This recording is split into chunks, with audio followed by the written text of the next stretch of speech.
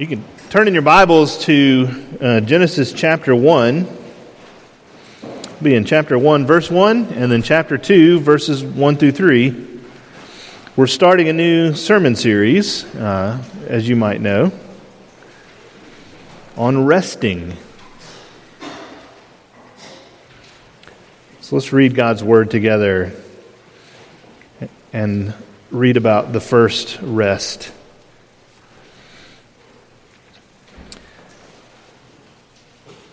Genesis 1:1, in the beginning God created the heavens and the earth. Then skipping down to chapter 2, verse 1. Thus the heavens and the earth were finished, and all the host of them. And on the seventh day God finished His work that He had done, and He rested on the seventh day from all His work that He had done. So God blessed the seventh day and made it holy, because on it God rested from all His work that He had done in creation. Let's pray together. Oh, make your word a swift word, passing from the ear to the heart, from the heart to the lip and conversation, that as the rain returns not empty, so neither may your word, but accomplish that for which it is given. Amen. Well, I'm calling the series that we're starting Resting in Worship in the Middle of the Overwhelm. And I think it's pretty clever. Made the overwhelm a capital letter so that it means something specific. And what is it? What is life like? That if I have to label what life has kind of felt like in a broad general sense, not all the time, not 100% of it, but generally speaking, as I've talked to you and I've heard from other people and other church leaders and other congregations and just people out in the world, the last 3 years has felt very overwhelming, has been very overwhelming. And kind of borrowing from what I wrote to you this week, I've been thinking about Psalm 142, and in this psalm, this isn't our text this morning, but in this psalm, David is in the cave and he's hiding out from King Saul, who wants to kill him, and he's on the run. And so what I want to do is, as I read this psalm, as you hear a point that feels like life in the middle of the overwhelm for you, just make a note. Make a note. Make a note of the verse or the word, or just put a tick mark there in your Bible or in your bulletin or wherever. But there was lots of points of contact for me. As I read this and as I'm thinking about it, there's lots of that in this psalm for me. So Psalm 142. With my voice I cry out to the Lord. With my voice I plead for mercy to the Lord. I pour out my complaint before Him. I tell my trouble before Him. When my spirit faints within me, you know my way. In the path where I walk, they have hidden a trap for me. Look to the right and see, there is none who takes notice of me. No refuge remains to me. No one cares for my soul. I cry to you, O Lord, I say, you are my refuge, my portion in the land of the living. Attend to my cry, for I am brought very low. Deliver me from my persecutors, for they are too strong for me. Bring me out of prison, that I may give thanks to your name. The righteous will surround me, for you will deal bountifully with me. Did you hear a lot of points of contact? Did that make contact with you in your life and kind of what the last 3 years have kind of meant and been for you? Like the trouble of it, this sort of never-ending stream of one hardship after another, or maybe there's just been one long hardship. I don't know what it is, but that's something that connected with me. Something that really connected with me is this sense of exhaustion and hypervigilance. And like especially when he says, they've set a trap for me, and he's looking to his right and to his left, and he's feeling surrounded, and that's connected to me in all of the polarization that we've experienced as a culture and as churches and as citizens, and political polarization and pandemic polarization and church polarization and racial polarization and just all of the polarizations that you can think of. And it just seems like there's been one buffet, not the good kind of buffet, but a buffet of crisis, one global crisis after another. And then there's the isolation in the psalm. There's no one that sees me, David seems to be saying. All the accompanying complications that has gone along with isolation, and through not just the pandemic isolation, but also this sort of self-imposed isolation that we have in focusing so much on apps and social media, and we're sort of alone together, I've heard it said. And there's depression, and there's relational breakdown that goes along with it, and then there's feelings of helplessness and paralysis, and the fact that we feel like we're now living in a country that in a culture that has fundamentally changed, and maybe we didn't even notice it. We just sort of wake up one morning and it seems like everything is different. David's expressing all of that. Plus he's facing the very real threat of death from Saul, and he's lamenting, he's crying out. Yep, he's talking about all this ugly stuff. But what else is he also doing? He's worshiping. He's also worshiping, and this psalm here was sung in corporate worship. This was a psalm that was sung by God's people as they gathered together to worship Him. And David is finding rest in the middle of all of that. In the middle of all of that overwhelm, he's finding grace through rest and worship. He's taking time. He's writing at least 2 worship songs through that. God has given His people a tool. He's given His people a tool that to help keep us in that posture of rest and worship, no matter what the rest of the circumstances might be doing around us. And that tool is the Sabbath day. We think about that and our minds kind of go to Pharisees and Jesus healing and them trying to trap Him by doing this on the Sabbath and all these sort of ridiculous rules that were set up around it. Our mind hears the Sabbath and it goes to legalism, right?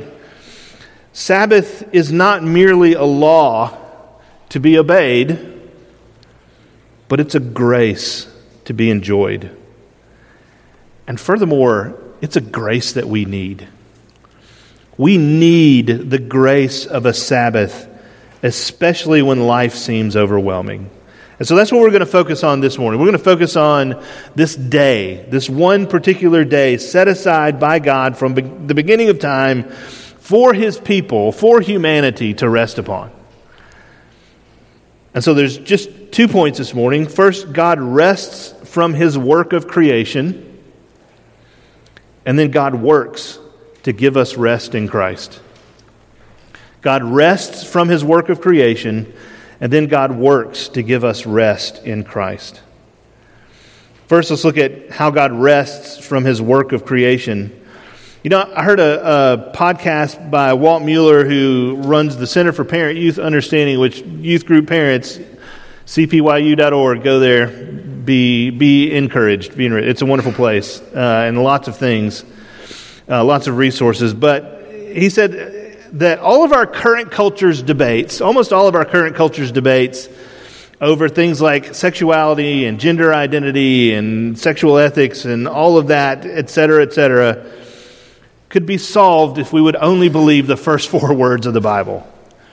In the beginning, God, right? God's work of creation, His sovereign lordship over all His creatures and all His actions.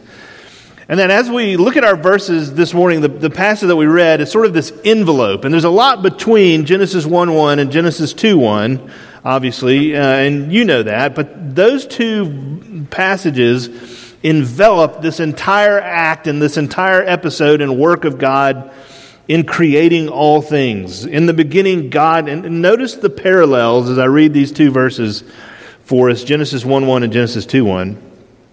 In the beginning, God created the heavens and the earth. And then Genesis 2:1, after He has created the heavens and earth. Thus the heavens and the earth were finished, and all the host of them. Now, these 2 verses, they're summing up God's sovereign and finished work of creation that was created, as the confession says, in the space of 6 days, and all very good. So for 6 days, God forms the earth and He fills it with all of His very best. He fills it with all of His very best, very goodness.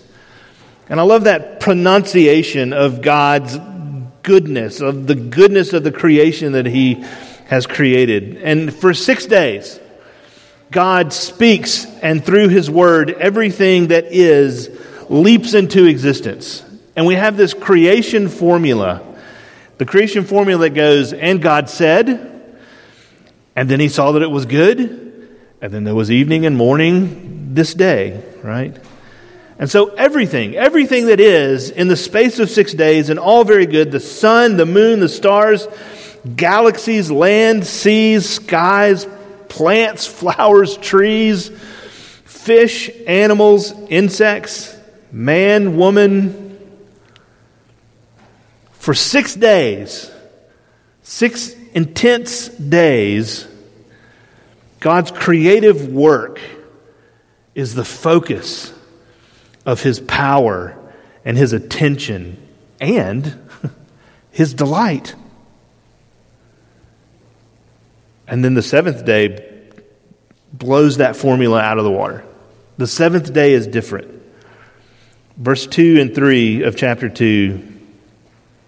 And on the seventh day, God finished His work that He had done, and He rested on the seventh day from all His work that He had done. So God blessed the seventh day and made it holy, because on it God rested from all His work that He had done in creation. There's no cycle of creating and pronouncing. There's just a declaration that the work of creation is complete. It's finished. Sabbath is a ceasing. It's a ceasing. It's a trusting God with our time and with our work. The Hebrew word Shabbat means to cease. That's literally what Sabbath means. It means to cease. And God had finished the work and He had pronounced it very good, and then He stopped creating. He ceased His work of creation. Now, does that mean that God ceased working, period, in all ways? No. Because even on the Sabbath day, what was God doing? What work was He doing? He was doing the work of holding this creation together, right? He was sustaining it. He was ruling it. He was governing His new creation. He was directing every molecule according to His perfect plan. That's the work that God continued to do. But as far as the act of creation was concerned, God was done. His ceasing the work is the rest of this deep, deep pleasure that He had in the work that He had done. It's the fruit of His labor. Dad and I built a treehouse for the kids in our backyard, and we built it, we labored. I handed him the screws and the boards, and he knew where to put them. And I held things up and all that kind of stuff. But when we were finished with it, there was this deep sense of pleasure. Not at just standing back and looking at this treehouse that we had built, although that was pretty cool. But when did the pleasure come and the satisfaction come in the building of that treehouse? It's when the kids got on it. And they started playing on this treehouse, and they played on it for days.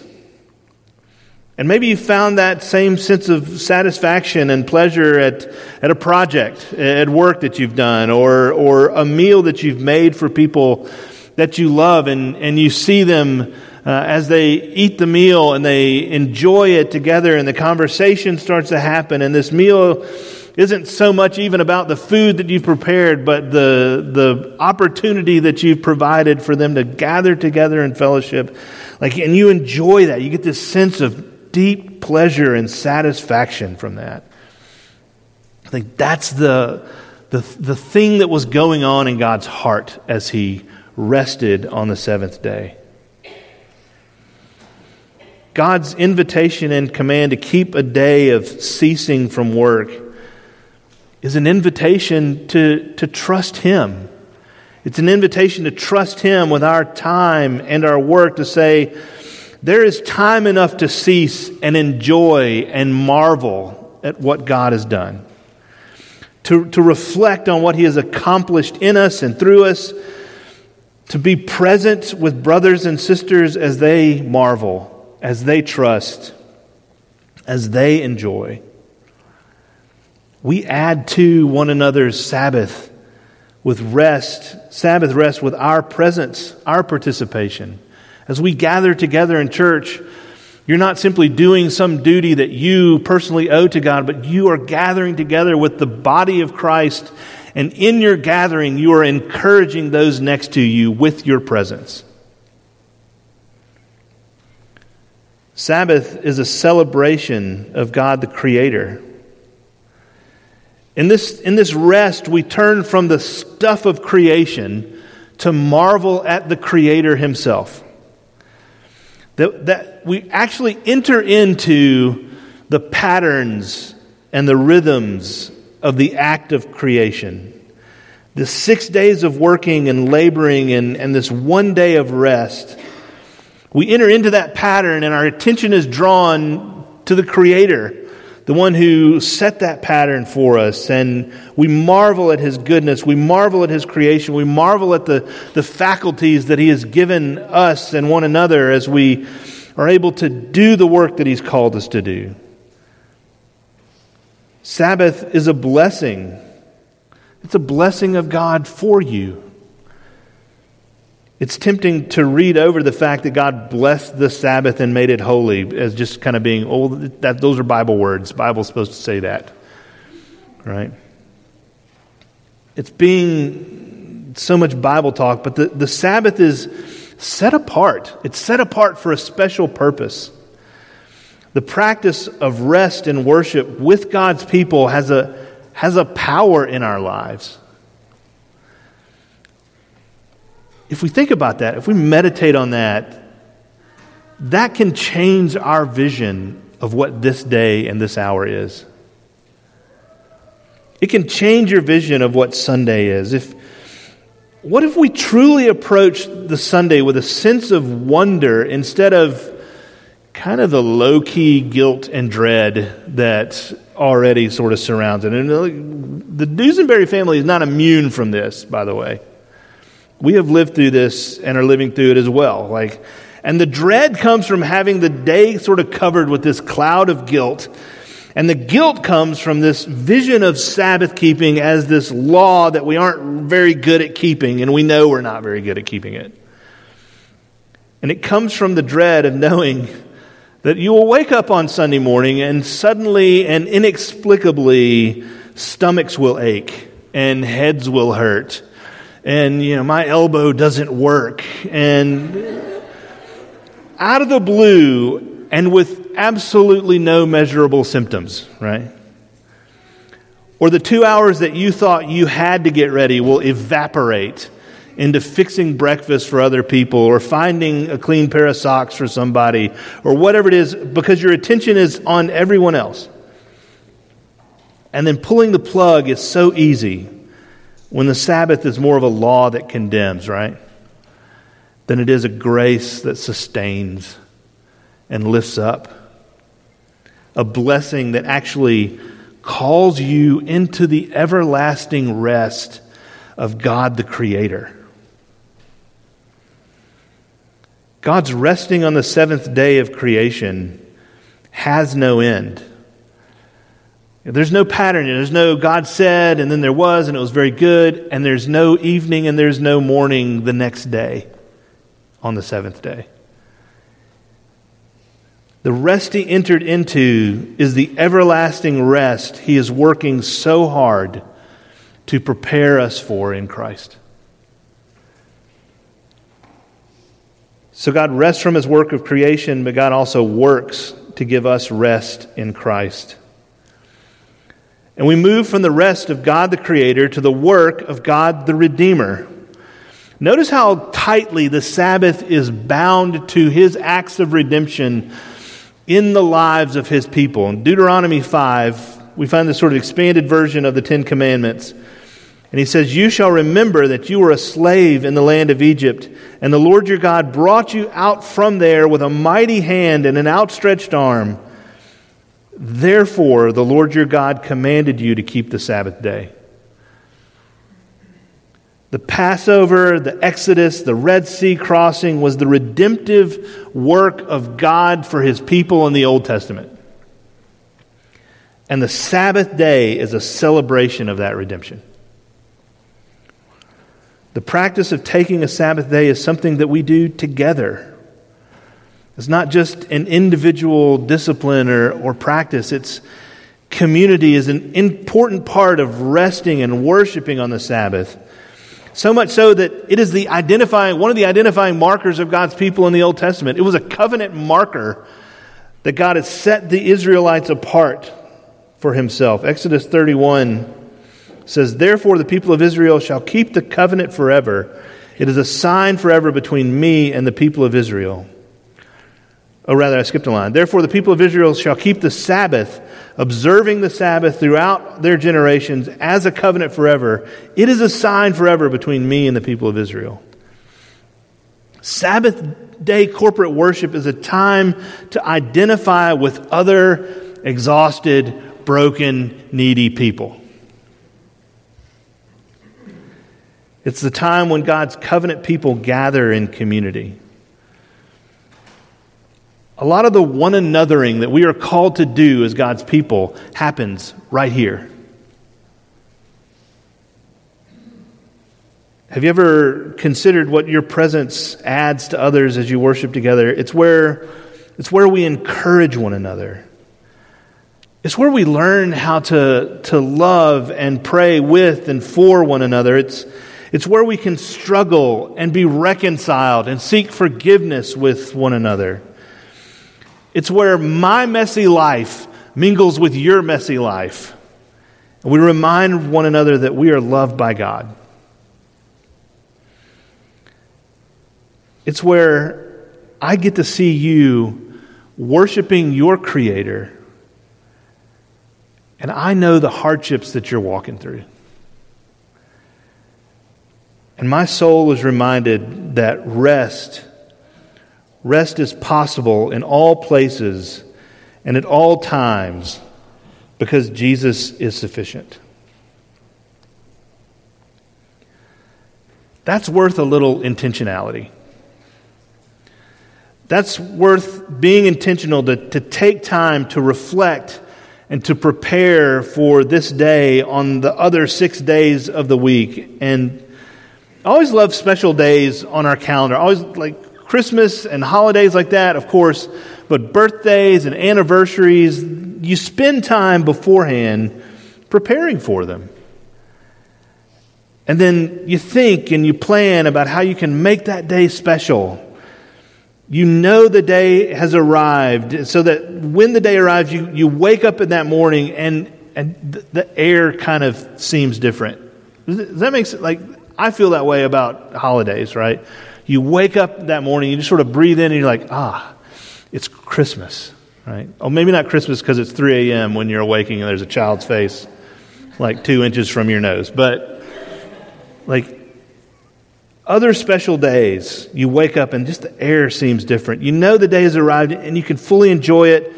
It's a time apart from time. You have an opportunity to have a day of time out of time every week where the air seems different. What preparations can you make Monday through Saturday to set aside Sunday? Practicalities like meals and pressing clothes and giving stinky kids baths the night before and getting up a little bit earlier, making a special breakfast on Sunday morning, or sleeping a little bit later and throwing Pop-Tarts at people on Sunday morning. Reflection. Praying beforehand for a good day of rest.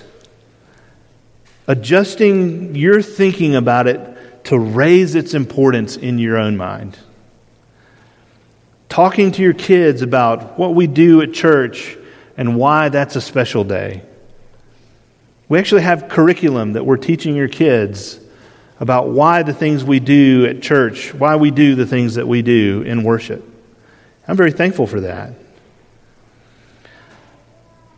I know that there are families and there are times and there are seasons of life where it's easier said than done.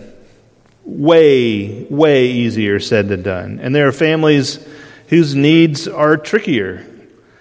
And there's no amount of Saturday evening preparation that will smooth out Sunday morning. I know. That's okay too. Parents, I know it's hard to feel like your family is the distracting one in the sanctuary. It's still better to have you here. It's still better to be with you than to not be with you. And it's very simple why. You are a part of us. We love you. We miss you when you're not here. But all of this leads to the uncomfortable fact that Sabbath keeping is a discipline. It's a discipline that we need to work to develop. And I want to be clear from the beginning, discipline does not equal legalism.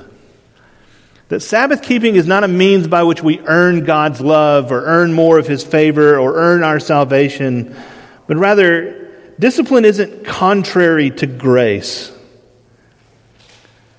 In fact, discipline is dependent on grace because you'll fail. Over and over again, and as I love to say, never stop starting this kind of discipline.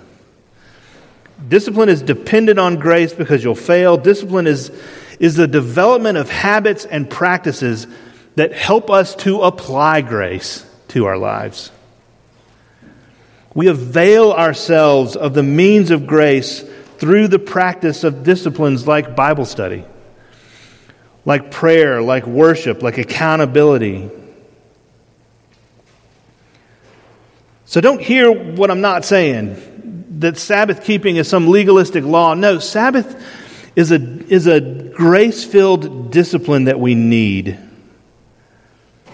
Because it reminds us of God's work. It points us back to God's work in redeeming us for Himself out of the slavery of our sin.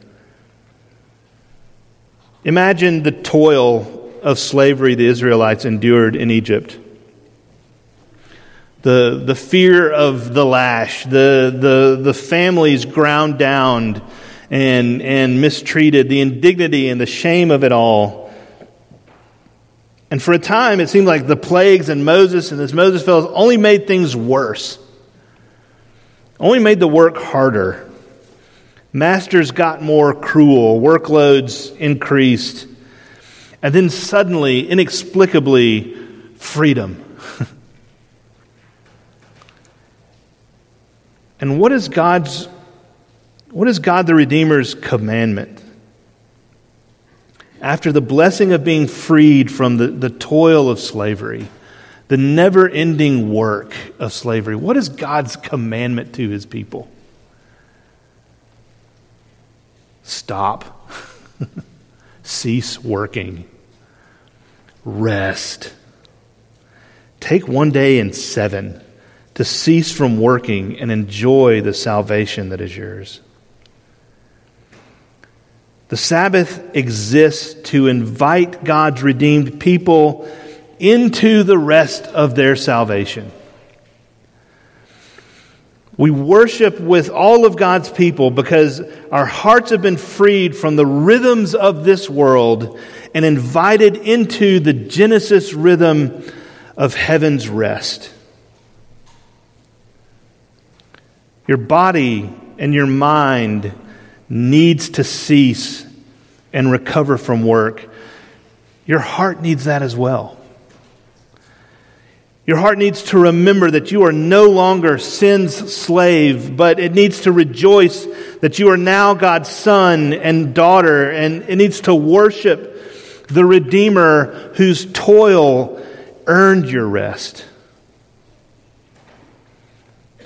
What were Jesus' last words? In John 19, when Jesus had received the sour wine, He said, "It is finished."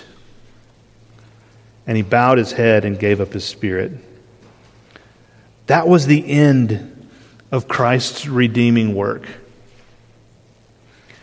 The worship of Christ, your Creator and Redeemer, is your deepest need. It is the greatest blessing to intentionally and with reflection set aside this day for that purpose. Let's pray.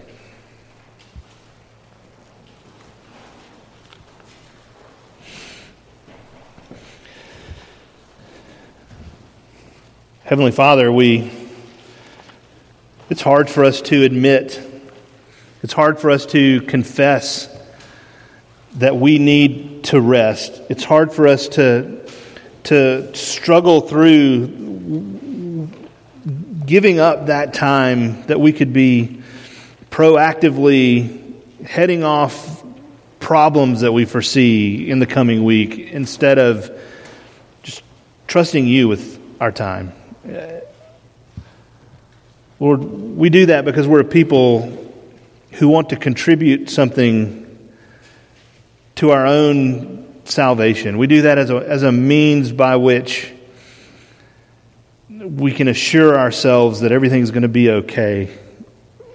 Rather, Lord, help us to remember and be reminded that in Christ we are secure, we are safe.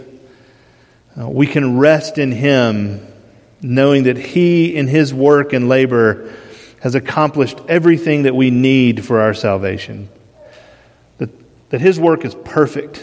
There's no deficiency in it. There's nothing that we either can add or need to add to His work in salvation. Lord, remind us of that this morning as we come to the table, as we come to this sacrament. Remind us that this bread and this wine, these are things which are signs pointing us to the fact of Jesus' perfect work of atonement on the cross, and seals in us the confidence that we need to be able to rest in that. Lord, affirm in us through this sacrament, through your Spirit's working, that Christ is the answer, and that we have laid hold of Him, and therefore we can rest in Him. Lord, we pray that you would do this for your glory. We pray in Jesus' name. Amen.